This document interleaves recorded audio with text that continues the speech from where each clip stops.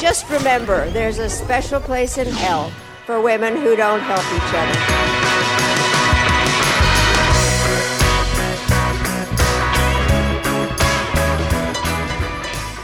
In the culture war, there are no winners, just podcasters. Only a few are willing to risk their lives in the face of some of the dumbest ideas to have ever captured human civilization. Every week, we, Megan Daum and Sarah Hayter, humbly accept this mission in order to bring you conversations that are equal parts stunning, brave, and unhinged. Welcome to A Special Place in Hell. And welcome, Greg Lukianoff. Thanks for having me. Great to have you. And I finally got to meet both of you in person for the first time in my life. Yes. And now, thank God, you're meeting us virtually to get that taste out of your mouth. Yeah, we were just together in Los Angeles. Yeah. For the big free press debate. And you are, as most of our audience knows, but in case anybody doesn't, you are the president and CEO of FIRE, Foundation for Individual Rights and Expression, which just co-sponsored with the Free Press this debate about the sexual revolution. But we're really here to talk about your new book. So this you is the hold first it up? time I am touching it with my own hands. Gorgeous. Not a galley copy, the actual book. It feels good. And Height and I were always like really, with coddling, we always wanted to make sure the font was big enough because ease of readability. Because old people hate cancel culture. Exactly. Always, so this is the book, and it's with my absolutely brilliant co-author, Ricky Schlott, 23-year-old Wunderkind. Yeah. Got to hear about her. 23-year-old. Yeah. Oh my gosh. And a book. That's messed up. Sarah, you look like you're 23. I guess that's okay. If I look like I'm 23, that's fine. Sarah's never going to write a book, though. She knows better. I really was. I actually even mentioned you. I did the what's his name, Lex Friedman's podcast.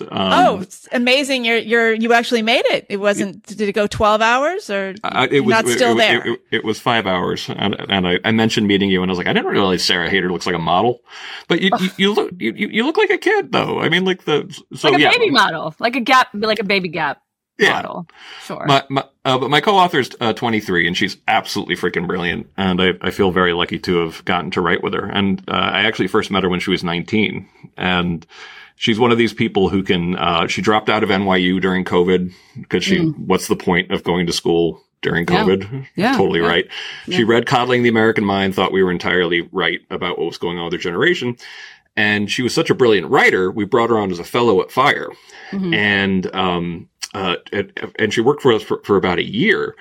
And I just realized, it would be great to do a follow-up to Coddling the American Mind with a Gen Z young woman, because so much of Coddling the American Mind was about Gen Z young women.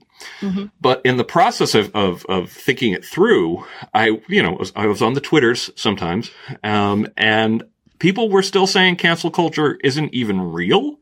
And I'm like, okay, no, I'm sick of this. This is ridiculous. I work on campus. It's not just real. It's something on a historic scale, unlike has been seen in the modern era of academic freedom. Like, there's no comparison to the number of professors who've been fired, since it began. So we decided to get together and write a book. And it turned out we made a fabulous team because, I'm a crazy overwriter. Like, if someone can ask me for a 20-word piece and I give them 50,000, and I need someone to boil me down. Height makes fun of me for this too. And, she was just absolutely fabulous to work with.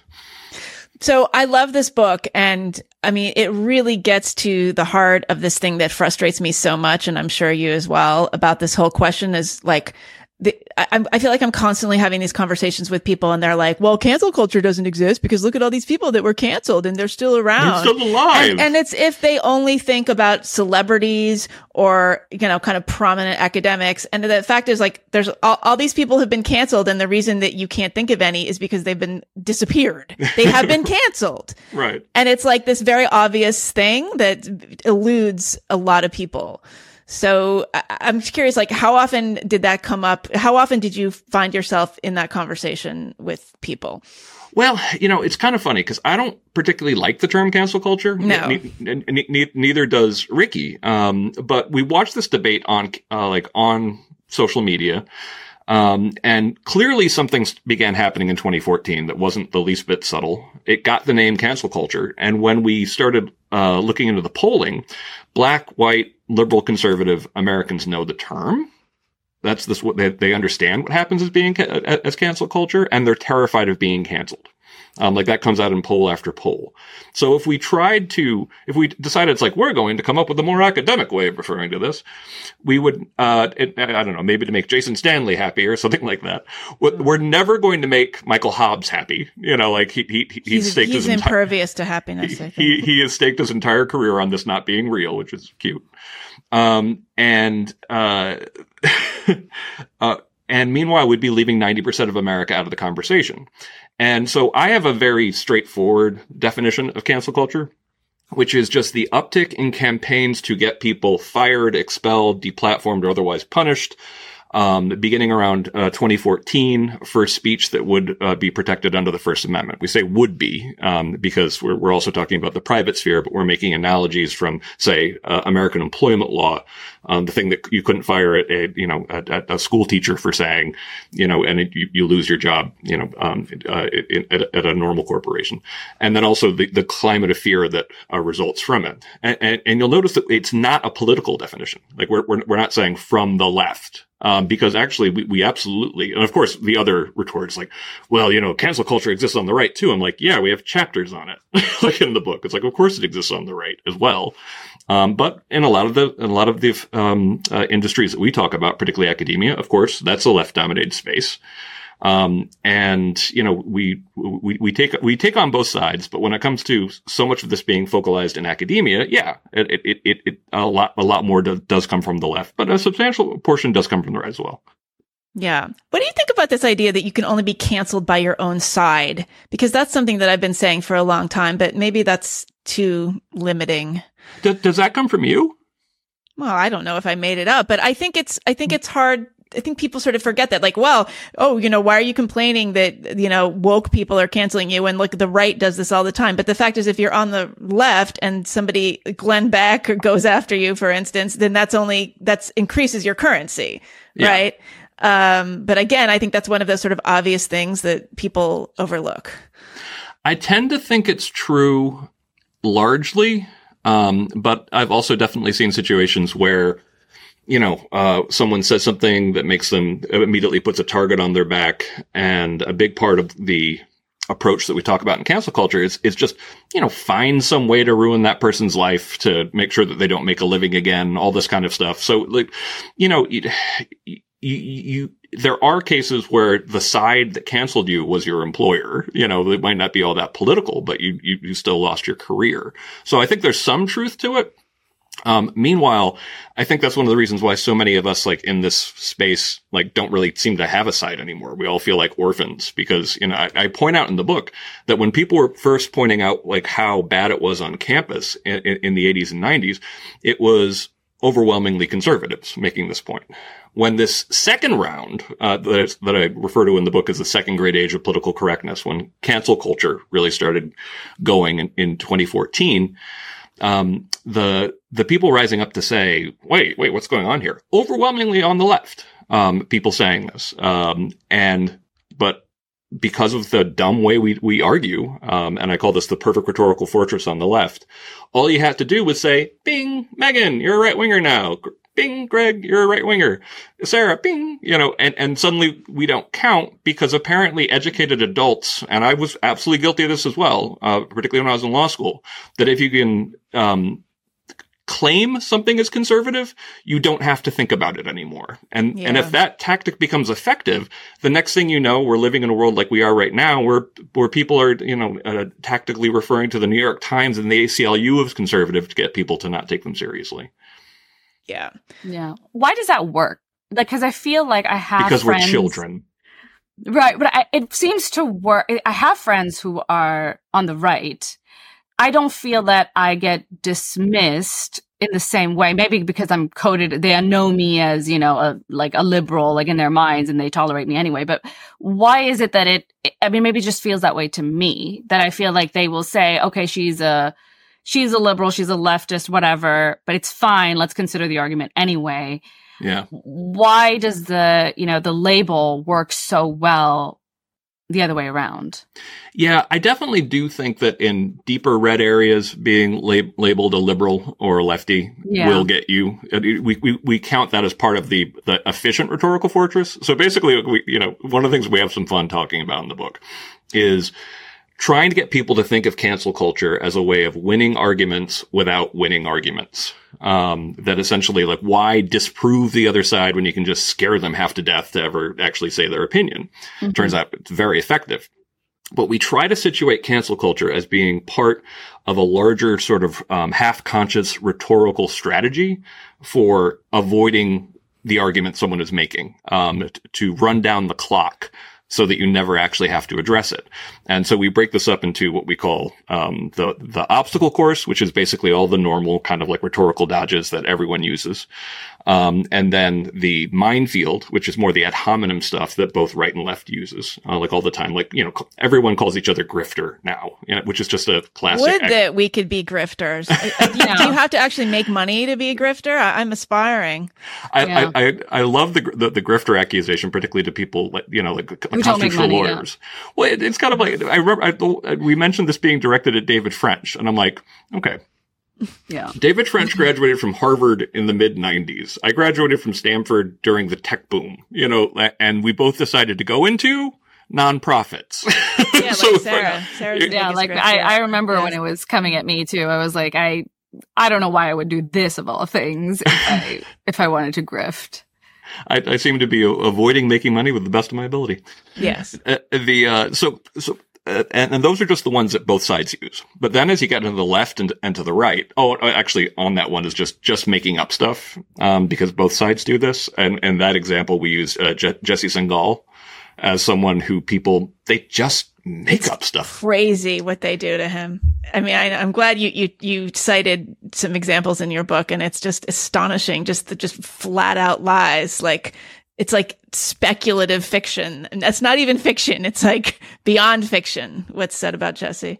It's completely insane. But then we get to the perfect rhetorical fortress and the efficient rhetorical fortress. And the perfect rhetorical fortress is the one on the left, and that's the one that, since it's become it was developed on campus largely, it's just it's just layer after layer of different ways of getting out of discussions.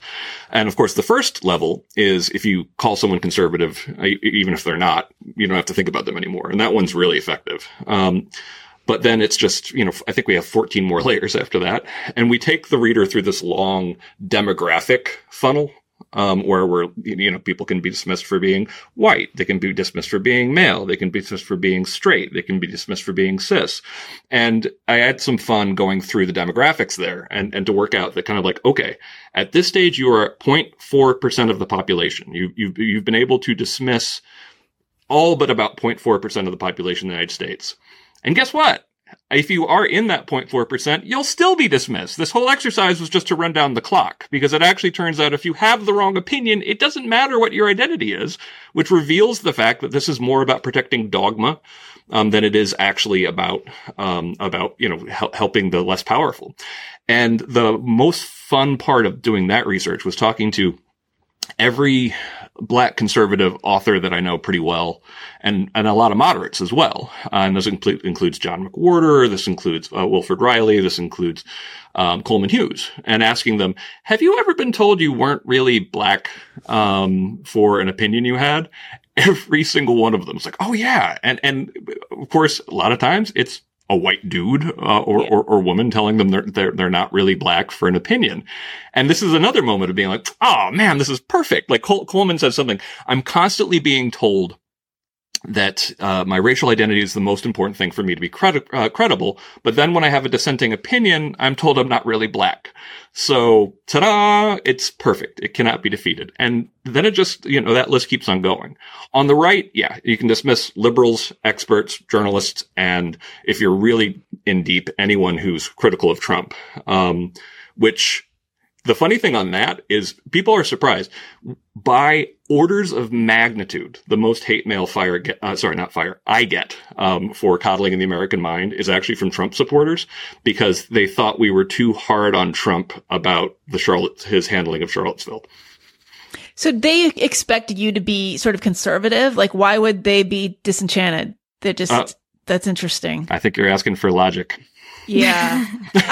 So, as you describe all this, and I think it resonates with everybody, we know exactly what you're talking about, but I'm curious if you could speak more about like, what is the origin of this? Like I always say, like, who is they exactly? Yeah. And I think that this actually connects with, you talk about these different eras. You talk about the first great age of political correctness, which was 1985 to 1995, which is exactly when I was in college. And I remember that. And I'm very curious to talk with you about that. And then we have the ignored years, 1995 to 2013. And around 2014 is when this all really starts. But like, who is pulling the strings here? I don't know. There necessarily has to be people. Well, okay. The way we talk about it in the book is the free speech movement began in 1964 in Berkeley, and the anti-free speech movement began in 1965 in, I think it was UC Santa Barbara or Brandeis. And this name gets thrown a lot about, but it was partially because he was, considered the guru of the New Left, Herbert Marcuse. He wrote a book called Repressive Tolerance. I went back and, reread it for the first time in ages and forgot that he's very straightforward about free speech is good, but we have to make sure that free speech is not given to so-called conservatives and the masses of right-wingers who are out there because they're regressive. And it's kind of funny. Like I don't know how people continue to take this person seriously as a thinker when it's like, but good people should have free speech, and those same good people should stop the free speech of the bad people. It's not. It's morally a good guy with a gun. Yeah, it's morally no more sophisticated than that. He also is a big fan of Mao, which you would think would be would have you dismissed, but of course, the tankies are back with a vengeance. And so that was one of the first seeds of basically saying, on the left that although the kind of left that I grew up with, free speech was synonymous with being on the left. It was the same damn thing, to most, non-rich kids in the 1980s who considered themselves left of center. And I do stress the non-rich kids. I learned more when I got to places like Stanford, and I'm like, oh, some of you rich kids actually really thought Lenin, for example, and Stalin were not so bad. Anyway, but it started getting taken up by people like Richard Delgado, Mary Matsuda, the people who had found critical race theory. Now, leads to something kind of funny. Chris Rufo is a conservative activist. He hates our guts because he started advocating for laws to be passed across the country that ban critical race theory, and he, supported the Stop Woke Act, which got passed in Florida. And we were like, that is laughably unconstitutional. You can't tell. In K through 12, you can set curriculum. That's a different thing. But in higher ed, this is not a close call. We will sue this. This will get laughed out of court. And of course, we sued and it got laughed out of court. So we defeated that version of the Stop Woke Act. They're trying again with one applying to higher ed. We're going to sue again and we're going to win again. But at the same time, he's going after CRT, and then it leads people on, people like Anthony Romero from the ACLU said something, about standing up for CRT recently. And I'm like, okay, I'm with you if you're saying you can't ban people teaching it. But every time a free speech advocate brings up CRT, they need to mention that the very first project that when all of these thinkers got together did was pass speech codes and make rationales for limiting speech for actually that an enlightened society would actually reject, small L liberal values in a variety of ways. First and foremost, speech, but not just speech. Mm-hmm. Mm-hmm. Yeah. Mm-hmm. They wrote a bunch of terrible books about, or articles in books and chapters in books about hate speech and words that wound and all kinds of things. I remember coming across it when I was first looking up, a good, strong argument against free speech. And, I failed to find one. That's so wonderful. Yeah. I debated Richard Delgado back in 2003, and it was, he didn't really have an argument. Like it was like a great disappointment. He also scolded me several times during the debate for, because he didn't like the way I was talking, that essentially I sounded like too dismissive or something like that, and I'm kind of like, hold on. So you want to be people like you think should be in charge of freedom of speech, but you also demand that everyone be as polite to you as possible. It was so strange. What a snowflake. And I addressed in the talk. We did a debate at Williams in 2003. I addressed in the talk how dumb the argument is that actually I think this is me saying this was a dumb argument before he got the chance to make it. That hate speech codes would have stopped the Nazis. And it's like, okay, yeah. Where to even begin with this dumb idea? And one of the things I didn't know as much back then is that actually you could get in trouble for saying hate speech, for saying anti-Semitic things in Weimar Germany. Nazis went to jail for saying anti-Semitic things. And then of course they had rallies, celebrating the fact that they'd been censored. It made them appear like all that more threatening and powerful.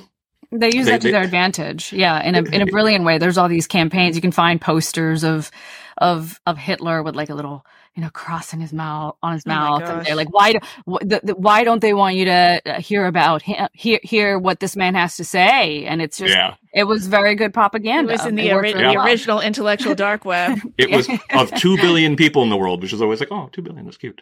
Only one man cannot speak. And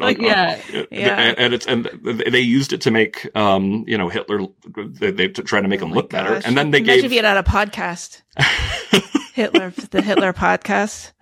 It'd blow us all out of the water. He wasn't a bright man. Anyway, that's a whole nother thing. Jane Coaston and I on Twitter like to spend a lot of time just pointing out that, by the way, in addition to being some of the most evil people in history, Lenin, Stalin, Hitler, not bright people. like the whole color of cult of genius around them. I mean, Hitler in particular, like he got his country, the speed with which he turned his country into a cinder, made it look like the surface of the moon. And like, it took him like 15 years to completely destroy his own country. Well, you have some really compelling, memorable examples in the book of people being canceled, academics and others. What are your favorite stories, or the ones that stick out in your mind the most? The Stanford Law one, I raised my blood pressure to revisit that one, but which are your biggest anxiety producers? Favorite ones and ones that break my heart the most. There's definitely a range of ones that, and I should say, I got super depressed writing this book. Like, I was very open in coddling the American mind that what led me to CBT was being hospitalized as a danger to myself. Right. And I explain a little bit more, and I have been explaining a little bit more lately, that what I didn't say as much there was that this was 2007, and I got a sort of a preview of what it was like to be in the culture war all the time. And I was, dating was terrible in this way. Like sometimes going to bars, I nearly got in fistfights with conservatives over some cases. And a girl that I was dating told me when I said that, like, listen, I'm a free speech guy. I believe in defending Nazis. I'm certainly going to defend Republicans. And actually responded that I think Republicans may be worse. Wait, this was in 2007? This was in 2007 and since I was... If you only you knew how good you had it. Since I was the president of FIRE, I was in this in a way that everybody else who got, had their breakdowns later, I'm just glad I got mine out of the way. But it's exhausting to be in this. But I've been mostly, in pretty good mental shape until I started writing this book. And I'm like, oh God, why am I doing this to myself? Like I already have a target on my back because of coddling the American mind. Overwhelmingly people haven't read it, thinks it says things that it actually doesn't. But, I'm writing stories about people who killed themselves, people who had their kids targeted, people who, as soon as they were known, for having bad opinions, people will just find shit on you, maybe from like decades ago to try to get rid of you. It's such a nasty, sort of a nasty environment. The thing that started making me feel a little bit better was telling my staff how much this was depressing me, and then actually going to a conference called Dialogue where right, left, and center everybody was like, oh yeah, no, I'm glad you are taking on cancel culture. I don't want to, but I'm glad, I think that maybe people are ready to hear this. Obviously some people won't be. So in terms of stories that are in there, we have a whole chapter on Stanford. I went to Stanford for law school. I was very disappointed at my own school. I watched people debate this on X, whatever we're supposed to call it now. And the only way you can defend it is to be completely dishonest about it. Because it starts so Kyle Duncan is a Trump appointee. He's a conservative. I don't agree with him on his decisions, but he's also a Fifth Circuit judge. And I say that because that's one step below the Supreme Court. It's a big deal to be a Fifth Circuit judge. He's invited to speak at Stanford by the Federalist Society. The opponents of the Federalist Society, they try to get him deplatformed. They try to get it shut down. They start meeting with the administration, including an administrator named Tyrion Steinbach, pretty regularly. And the day of the speech, as he's coming in, there's this massive crowd. Some students, and this is on tape, yell at him, I hope your daughters get raped. And then there's a 10-minute shout down in the class. Then, an administrator who he hasn't seen, comes up he only came to Stanford on the explanation that if something like that happened, an administrator would immediately come up and give them one warning and then ask them to leave. That didn't happen. So people made a lot out of the fact that when the administrator finally came up, that he didn't know who she was. And it's well, no, of course he didn't know who she was. They hadn't met. And furthermore, he would have been well, where were you then? You were supposed to actually be asking these people. And there was some racial component going on as well, right? People started shouting. It's that, don't talk like that to a black woman. And it's no, she's an administrator who was supposed to be shutting this down. She hadn't introduced herself. Right. So basically he was kind of looking for help. And by the way, this happened this year, correct? This happened in March of 2023. So he was looking around where is the administrator? And he had not been introduced to her. And then suddenly it's identified that she is this woman who happens to be black. And the fact that he didn't know who she was makes him a racist. And she gets up and she unfolds a speech that she has, and she gives a speech about, is the juice worth the squeeze, is the term that she uses. And she's referring to freedom of speech. Is there and she's talking about, is there anything so important that you could tell this class that justifies all the pain you're causing? And it's kind of okay, conservatives have spoken at Stanford Law School as long as there's been a Stanford Law School, and it's been fine. The idea that him being there was actually the major problem was kind of laughable. And she gives a speech for 7 minutes. She even talks about how that she praises the students by saying, for their bravery and all this kinds of bravery. It's this is a very popular position at Stanford. They're 1/5 of the class is there. This isn't bravery. This is groupthink. And when, so she reads this, and towards the end, she mentions something about, you're getting such a good training at Stanford that you'll be so well educated that maybe you could challenge our speech policies one day, is her point. And it's good. We're training the next generation of people who will justify censorship. Terrific. Yeah. And so we're now set almost 20 minutes into what the talk was supposed to be when she finally, gets down. She was shouted down for 10 minutes. An administrator took over a Fifth Circuit judge's talk for 7 minutes, and then they just continue heckling him. They let him get some, they let him actually answer some questions for maybe 20 minutes, and then, he has to be escorted out. And I'm watching people react to this. I watched Jennifer Rubin, who's the American Association of University Professors, cheer on the students for standing up for trans rights, which I don't even know where to begin with that. I watched a couple people who I normally respect on a lot of this kind of stuff. The main thing they were saying was, well, he got really angry at those students, and it's kind of okay. They said, I hope your daughters get raped. There was someone in the front shouting, I fuck men. I can find the prostate. why can't you find the clit? Like, these were law students? These are law students. But the one that got to me the most, because I definitely still have a class chip on my shoulder, is that is when people started shouting things kind of like, you never would have gotten in here. You never would have gotten into our school. And I'm like, oh, don't be the elitist dicks, kind of like that they all think we are anyway. So yeah, that case was crazy. It was, and I watched, there's one person on X who's constantly saying, FIRE doesn't believe in freedom of speech because they celebrated the firing of Tyrion Steinbach. And I was like, well, one, we didn't actually celebrate the firing of it, but definitely, we didn't even call for her to be fired. But is it appropriate that she was fired? Of course it was, because she was on the wrong side of freedom of speech. She made an environment in which best I can tell, the administrators worked with the students, that it led to. She set the whole thing up. Yeah. I mean, it sounds like a setup. It does. It sounds, and that's exactly what he said. I mean, the fact that she came with a pre-written speech. It's a little bit of a giveaway. Yeah. At least in this case, the, Dean Jenny Martinez actually did, write a 10-page letter explaining kind of remedial academic freedom and free speech to the students.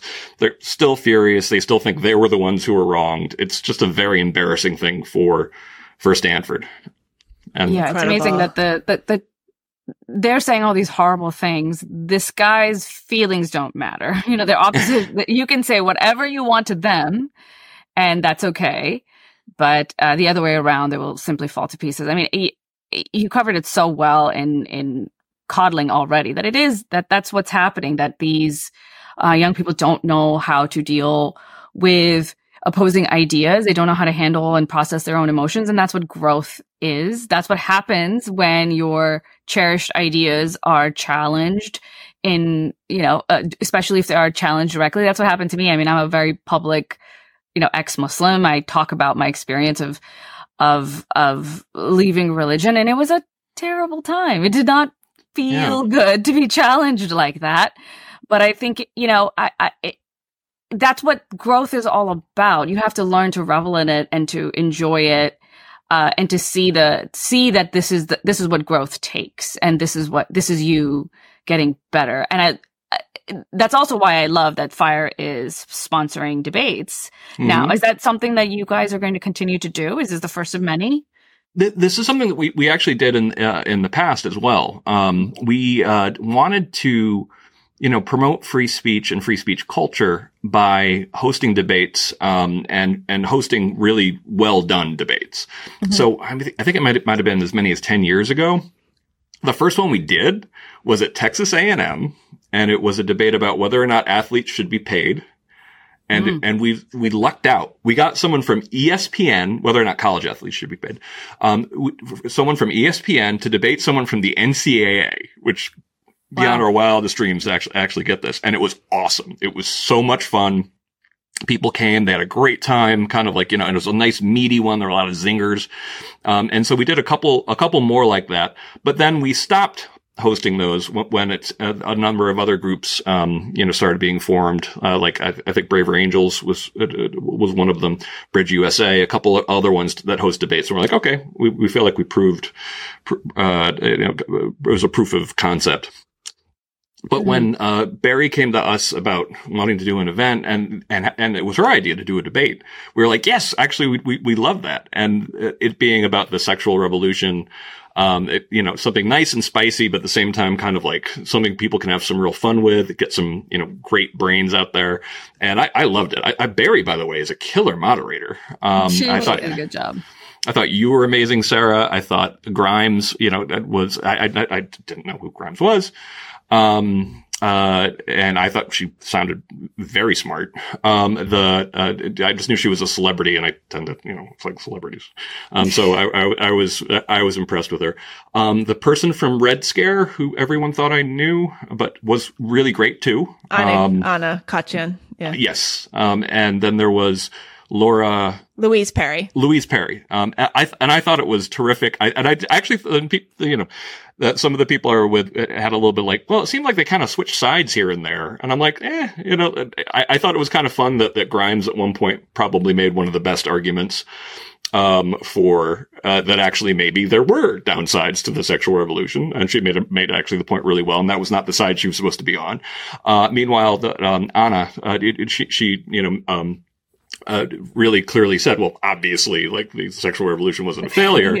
But ultimately, the correct side, at least as far as I'm concerned, won. Because, the sexual revolution wasn't a failure.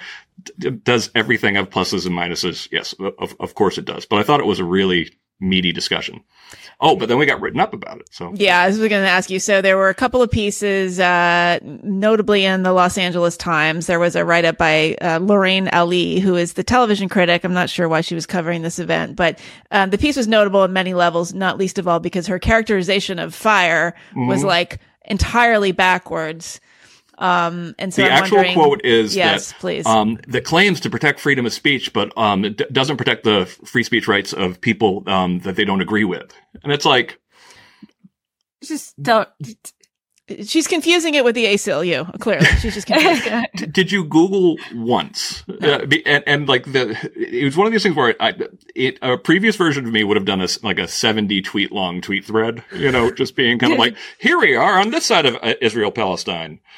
Boom, boom, boom, boom, boom. Here we are another 20 times on the other side of that. Boom, boom, boom, boom, boom. Here we are on abortion. Boom, boom, boom. Because we've defended both sides of every major radioactive debate. And recently, I mean, like today, our lawsuit today was defending animal rights activists. We have a lawsuit defending a drag show in Texas. We defeated the Stop Woke Act, kind of like and we defend conservatives too. But that's one of those things where it's kind of like, okay, so first of all, here are the following 50 examples of why you trying to engage in this little thing where you're basically calling us right wing, which means, boom, well, let's not have to think about them anymore, which was so easily disproved. I'm like, okay, well, that's actually a tactic that we talk about in the book. But I haven't seen it done quite that extraordinarily lazily. And then I always want to introduce people to the following 500 cases that aren't all that political, that the media never pays attention to because they're not necessarily clearly left or right coded. And we see cases like this all the time where it's just somebody, trying to hand out flyers, like in the park. And it doesn't get any, it doesn't get any pickup in the media because they can't, like, well, this is a right wing case or a left wing case. And then talk about some of the right-wing cases and be like, and by the way, you should also care when your opponent gets in trouble. And particularly if you're a journalist, for goodness sakes, you should care that, people on the right get in trouble, and that is a free speech issue that you should take seriously too. Did you ask for a correction, or have you had any? Oh, we did, yeah. With the LA Times? We asked for, we said it was just, easily provably false. And we haven't heard anything back. And I'm frankly kind of disappointed. Lorraine Ali, doesn't matter. I did expect better at the LA Times because we have seen, some, at least over the years, some really good op-eds here and there, some really good even staff editorials about freedom of speech. Yeah, it's been have fallen on very difficult times. I mean, Lorraine Ali is very interesting because she actually wrote a good column about Meg Smaker's documentary, Jihad Rehab, which got renamed to the Unredacted. So this was this documentary about, some guys who had been in Guantanamo, and it was they were, Al Qaeda. They were in a rehabilitation center in Saudi Arabia. Anyway, it was very complicated. I'm not going to do justice, but she had a screening with FAIR, and Barry had actually interviewed her and an event. And so what happens is that film had gotten canceled by a bunch of Muslim American filmmakers at Sundance because Meg Smaker was a white woman who was making a film about Muslim men. And anyway, it was a whole thing. They didn't even have a problem with there was so many of them they hadn't seen the video or they couldn't point none to of the film was not with seeable. The film. Right. They just were anyway, but the point is that Lorraine Ali, who writes about Muslim issues, wrote a very sympathetic column to Meg about the film. And so I was really surprised when I saw this write up. Yeah, I mean, I didn't know anything about her, and I just couldn't. It was one of those things where it's like we have accusations hurled at us sometimes, but rarely one that is so lazy. She got pretty ratioed, though. So why didn't you post the 50 tweet response? Yeah, what's wrong with you? Why didn't you do it?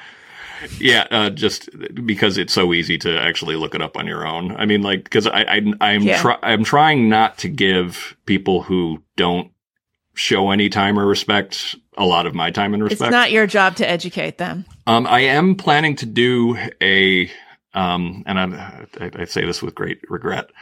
I have been sort of talked into doing a Substack as a way of getting the word out more about some of Fire's work. So I used to have a platform, believe it or not. My old platform used to be the Huffington Post, and I could post things directly to the HuffPo back in the day, stopping around 2017, which is not even all that long ago. So I want to have a place to post. I am like, okay, maybe we could have some fun with it and spend some time. But it's one of these things that we had so many people, jumping out to point out, like, here are the following. People did it for us, essentially. Yeah. Mm-hmm. Mm-hmm. But every so often, you have to explain it again. And it also just bothers me the way people will use these cases. Oh, actually, and it's great. Well, I mean, Lorraine Alley gave me a lot of examples of things we point out in the book. And one of them is, of course, dismissal because you're conservative, and by implying that, I don't have to think about you anymore. But the other one is hypocrisy projection, which is, and this happens a lot with Fire. And it sometimes happens from both sides, usually more likely from the left, where there's a case of a lefty professor getting in trouble, and someone will, I know Fire won't help out with this case. And time again, we're like, we are quoted in the article you sent around that you didn't read. We're in your tweet. Like, time and time again, it's like, no, that's responding to our press release. Like, not only we were in this a month ago, like, but people just assume, and I call it hypocrisy projection because it's always someone who only cares about one side of the political fence, who just assumes, just in order to maintain their sort of, superiority, everyone else is a hypocrite. It's like, no, dear. Not everybody else. I think you're projecting a little bit. And we've seen this from the right as well, occasionally when people are kind of like, where's Fire on this thing? It's like, we wrote about that 6 months ago. Yeah. Do you see us at a kind of breaking point here? I mean, you talk about just the different iterations of this phenomenon. And, I always think Sarah, do you realize that, I'm wondering how aware you are of like how in the late 80s into the 90s, like PC, it was a joke. It was an in-joke among the left. Would you say so, Greg? Like, that's kind of how it felt. She's like, so-and-so is vertically challenged. Ha, ha, ha. And it was like something, it was actually a way of signaling. We thought it was dumb. Well, we thought it was dumb, but it was actually a way of signaling that you were so PC that you were un-PC. Like, you were so accepting of different sorts of people that you didn't need all this kind of virtue signaling. It was like, it was very layered. Yeah. And so if you told like very tasteless jokes, it was actually in certain crowds a way of signaling that you were like actually the opposite. Oh, yeah. Somehow. Yeah. Yeah. I remember, like what would be now called my most woke friends derisively saying, oh, yeah, like that thing is totally gay. Like, but to point out, like that they're being ironic because right. Because an asshole would say that would be basically the point. Do you feel like we're going back to that slowly? I mean, we do have people like Red Scare Podcast saying everything's retarded all the time and gay also, I think. Yeah, no, their whole shtick is that they are kind of reclaiming that. But yeah, I mean, do you think that we're inching our way back to something approaching sanity? I wrote an article for Reason called The Second Great Age of Political Correctness, where my big fear is that the kind of cancel culture, the kind of like complete craziness that we saw, because I talk about it in different stages. Something very clearly significant changed in 2014, and people in the larger world started losing their jobs for their opinion. On campus in particular, it really accelerated in 2017, and the stats on that are overwhelming. 2020, unbelievable. We've never seen anything like it. That's when my friend, Professor Mike Adams, killed himself. Like, it was just unlike anything we've ever seen. And when you look at the charts that we have in the book of attempts to get professors canceled, it just spikes right around then. there's no way to maintain that kind of moral fervor. So, of course, it's going to start dying down. I mean, they ran out of heretics to burn, 50 years ago, because viewpoint diversity is so low on campus already that it's amazing they were able to find, the 1,000+ professors who have been targeted since the beginning of cancel culture. So there's no way it can be as intense as it was in 2020 and 2021. But my fear is once we get back to, let's say like in 2007, the U.S. was a B+ for freedom of speech, where people actually, could say what they give their actual opinions and make jokes expecting people to be adults. We got down to an F-, and we're now up to like a D+, and we're like, oh, see, we're not that bad anymore. I do think it's not as crazy as it was a couple of years ago. But on campus, things haven't really improved all that much. I mean, some of the shoutdowns, it was just a shoutdown of Robbie George like last week. The Stanford thing was just this year. The Yale shoutdown was just the year before that. And I mean, people think, oh yeah, no, it's always been the case that elite law school students shout down speakers who come. It's like, no, that's not normal. That's not the way things normally go. And there have been a lot of shout downs in particular just this past year. So what I'm saying is in 95, by the time, PCU came out and everybody thought PC was a joke and it was right. all agreed, that, oh geez, thank this goodness is a movie, over. Sarah. Sarah doesn't get any references. Because she's 15. I know. Yeah. It had Jeremy Piven in it though.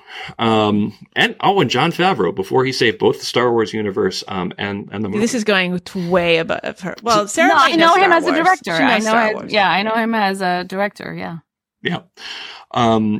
And there was a sense that kind of like, oh, thank goodness that's over. We lost our minds and, let's get past it. But the problem was we didn't actually change anything. And so when I started at FIRE in 2001, I was already shocked at how easy it was to get in trouble for what you say on a college campus.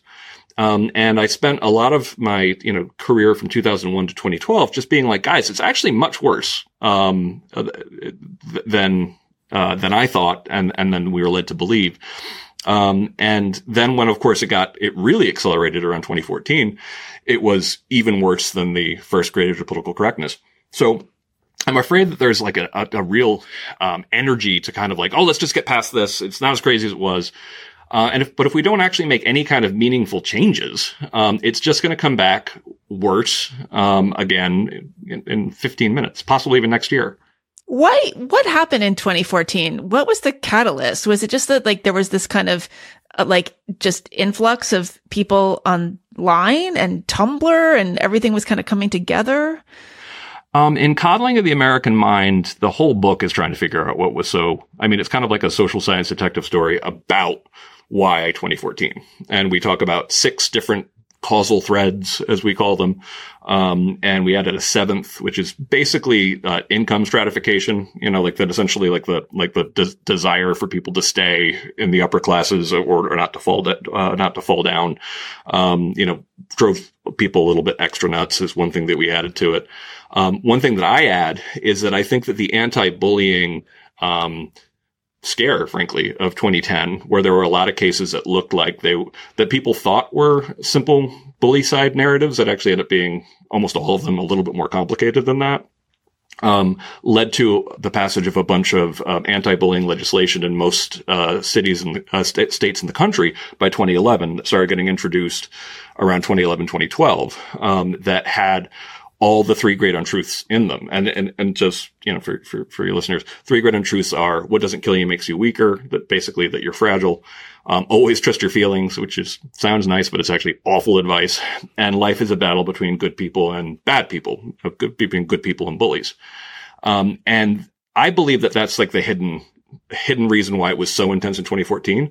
But the simplest explanation of why 2014 was social media, that essentially, that right around 2010, you have a critical mass of young people having smartphones in their pockets for the first time.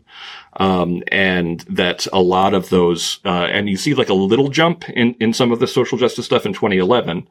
All over the world, actually, that was sort of social media related. But then when that population, who were kids right around then started hitting college was right around end of 2013, 2014. And this is where we are. I think, and I know that it's almost become a cliche to talk about social media, but I really want to focus people on it. This printing press, I used to study the printing press, and it's devastated Europe. People talk about all the good things it did. I was like, in the short run, it led to an increase in the witch trials. It led to religious wars. It led to all sorts of craziness and bloodshed and evil, in the short term. And all it did was introduce a couple million additional people into the global conversation. I think you went from like 12 million Europeans reading to like 24 million. What could possibly go wrong? Yeah, exactly. And what happened with social media is that we introduced a billion additional people into a global conversation. And I try to, for when people are looking for big solutions to the problem of social media, I'm like, no, there is no way to put the genie back in the bottle. This is an unavoidably anarchical, crazy period that we're currently going through. And there's no top-down solution that's just going to fix it. That's what Henry VIII was trying to do in 1521 and 1538. Like he tried to stop it, basically, but you just can't. So I feel like, when you have that kind of a massive shift, there's no comparison to actually the world we're living in. People never had the opportunity to talk this quickly, and it revealed that you can tear down any person, any idea, or any institution. But my hope is that just like the printing press, over time, as we got used to its pluses and minuses, we were able to turn it into this tool for knowledge, and a tool for chipping away at falsity, for disconfirmation, as it's called in fancy terms. I do think that there is potentially still a massive upside to social media. It's just more in the distant, but in the meantime, it's anarchy. Wow. Well, we only have a few minutes left, but Sarah, do you have any final questions? I had a big one, but it's too big. It's too big for 3 minutes. So we can do something. We can do something silly. We'll do something silly. This one for next time. With your next you can book, make him stay, hold him hostage. If you no. I won't. But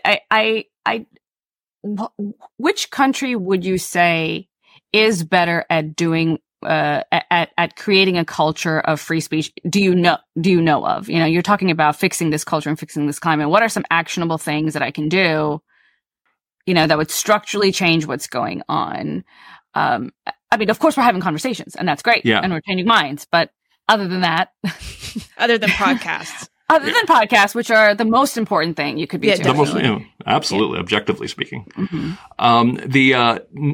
Honestly, America, as they say in economics, is the cleanest dirty shirt. That essentially the rest of the world is doing really badly on freedom of speech. My mother's British. What's going on in Britain with regards to some of the laws that they have passed, the fact that people are actually being arrested and have been for quite some time now for what they put on social media. That's true. Sorry. Is that, that is definitely true. Yeah. Like I think it was like almost 4,000 people in 2016.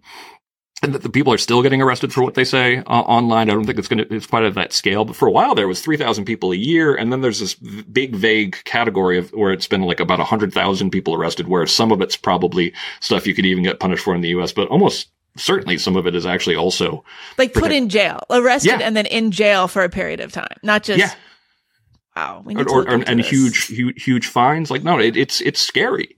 And this is happening, all over the rest of the world. I think it's, if we want to protect free speech, we got to defend it here first. And what can you actually do? I mean, the smallest thing people can do is stand up for their friends, like when someone goes after cancel someone of you that you're friends with, it's okay to just say, I'm friends with this person and I think they're, stand by them. Even better, stand by people you don't like. That's even more impressive. But nonetheless, I'd settle for people just beginning to be like, hey, like this journalist made a joke that was a little bit off color on the Twitters. Do we really give a shit?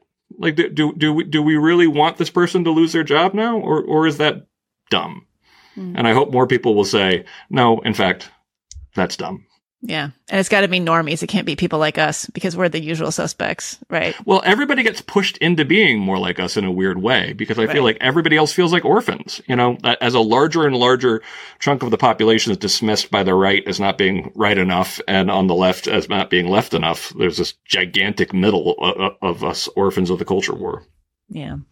All right. Well, Greg, thank you so much. Congratulations. Thanks for having me. Canceling of the American mind.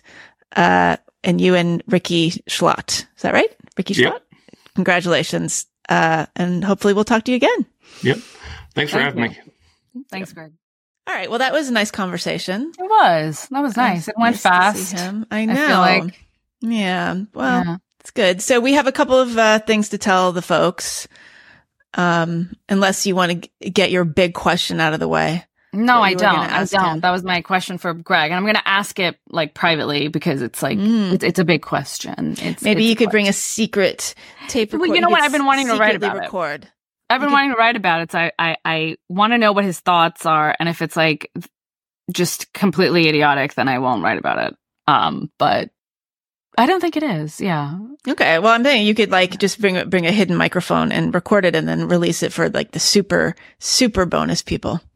Mm-hmm. The founding members. Maybe get like bugs if we just wiretap people and they'll be able to listen to that. Okay. Yeah. I can wiretap our prep conversations and then they can see what we sound like. That's gold. And look like. Yeah. I would like to say actually though, by the way, I wrote a Substack piece about the debate and about the press coverage specifically. I talked about the Lorraine Alley piece. So we'll link to that people can hear further of my thoughts on that. Anyway. Yeah. I wish I could be as optimistic as Greg, because I think that this is just something that the reason cancel culture isn't being accepted is just simply because there's an incentive not to accept it. And so long as the people that are on the people getting burned are on one political side, so long as it's not striking evenly, there's a political incentive for that side to pretend like it's not happening. It's not recognized. It's not being accepted. You mean it's not being recognized? Yeah, it's not being recognized. Well, I know.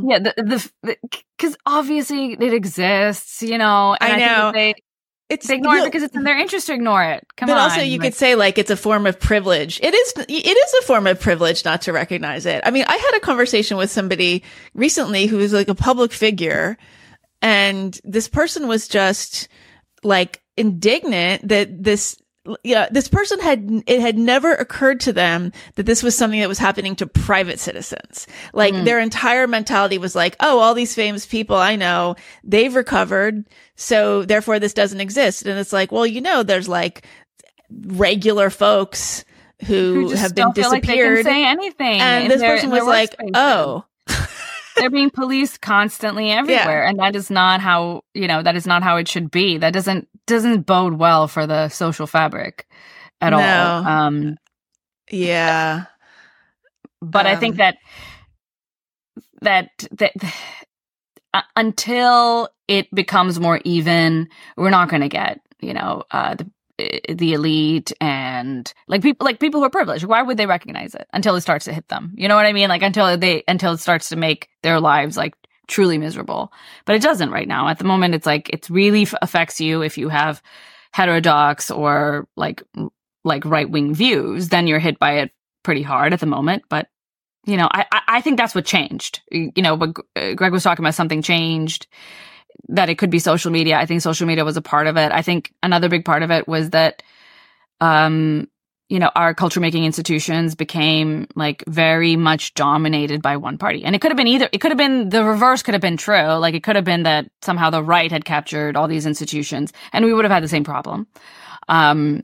Going the other way. I mean, we definitely had, it's like, remember when the Dixie Chicks were canceled because they said, I'm embarrassed to be from Texas because George W. Bush is from Texas. But it was that was a very interesting case because they were canceled by the country music audience and industry. For being and that was there, but that was an example of being canceled actually by their own side. They were in a weird position because they were technically being canceled by their own side because they were country artists.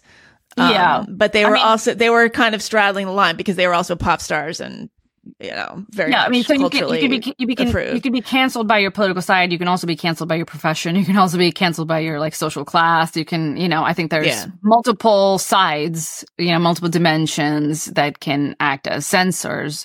And I think it's just that we've become far more of a monoculture.